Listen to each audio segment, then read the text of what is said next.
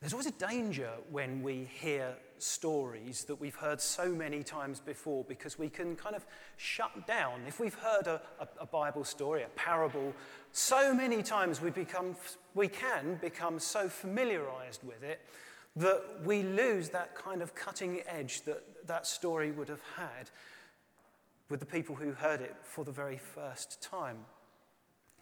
When we read the Gospels, we don't know the exact detail of what was taking place, but it's reckoned that there's every chance, every possibility, that when Jesus was telling this parable, he would have been outside.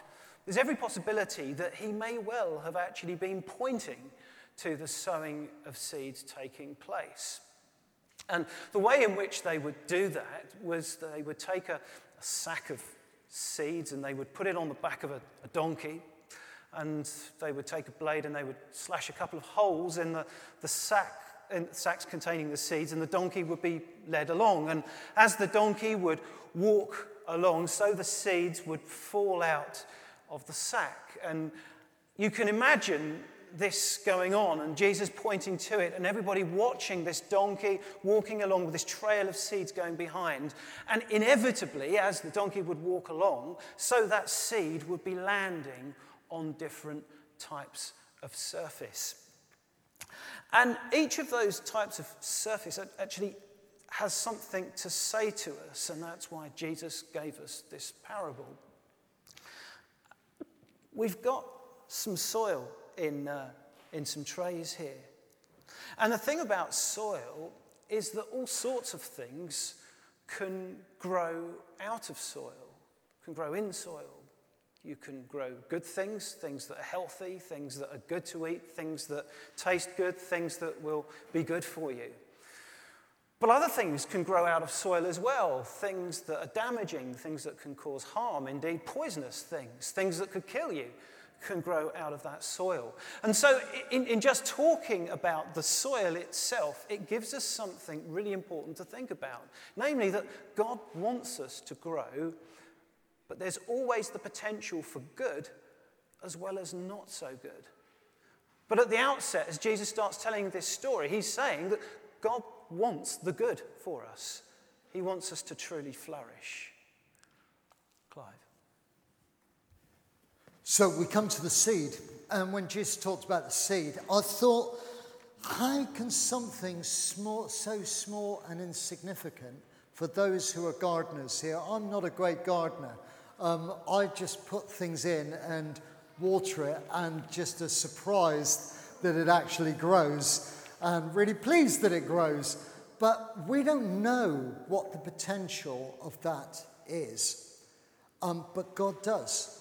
And so in this story that he's telling us is the fact that the seed can get sown, but the potential of what could happen for it. Now, I was just thinking, for many of us, what that has looked like in our lives, how that has flourished, and maybe as we think about the seed of ourselves, of the blessing that has been, maybe people that have nourished us, people that have come alongside us. And later, when we do a sort of form of response in a minute, we think about that. But my passion is for other people that were alongside. He's talking about the Word of God. The Word of God has been planted, it's been sown. But what do we do to nourish that? Sometimes with my seed, I will put it in, and if you know me, I've got the patience of a gnat. You know? Why is it my wife laughs straight away? Thank you. And she knows me so well. I want it to happen instantaneously. Now, sometimes I can sit there and it's not going to grow. And I've got to wait. I've got to wait to see it flourish. And it may well be with our friends, maybe with our friends, with our family, that the seed has been sown and that we have to wait. Maybe, I feel for me, the seed is God's prompting of when to step in and when to water it. Maybe as we think of the seed, when do we step in for our friends, for our work colleagues, for people that we know? When is God's prompting in our lives to do that? So as Jesus gives us this picture of the donkey walking along, the seeds falling out, one of the surfaces that he says the seed fell on was a path. That's the closest I could get to a pathway, but we've got some stone there.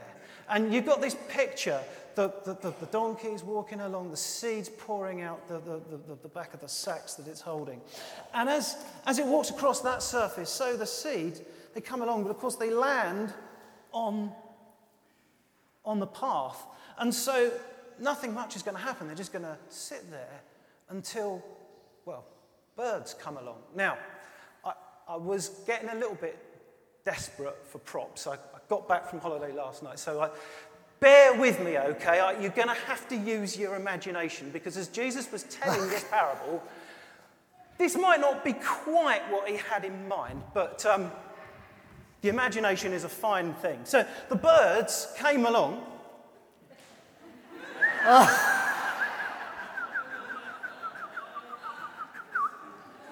And as birds do, they gobbled up the seeds.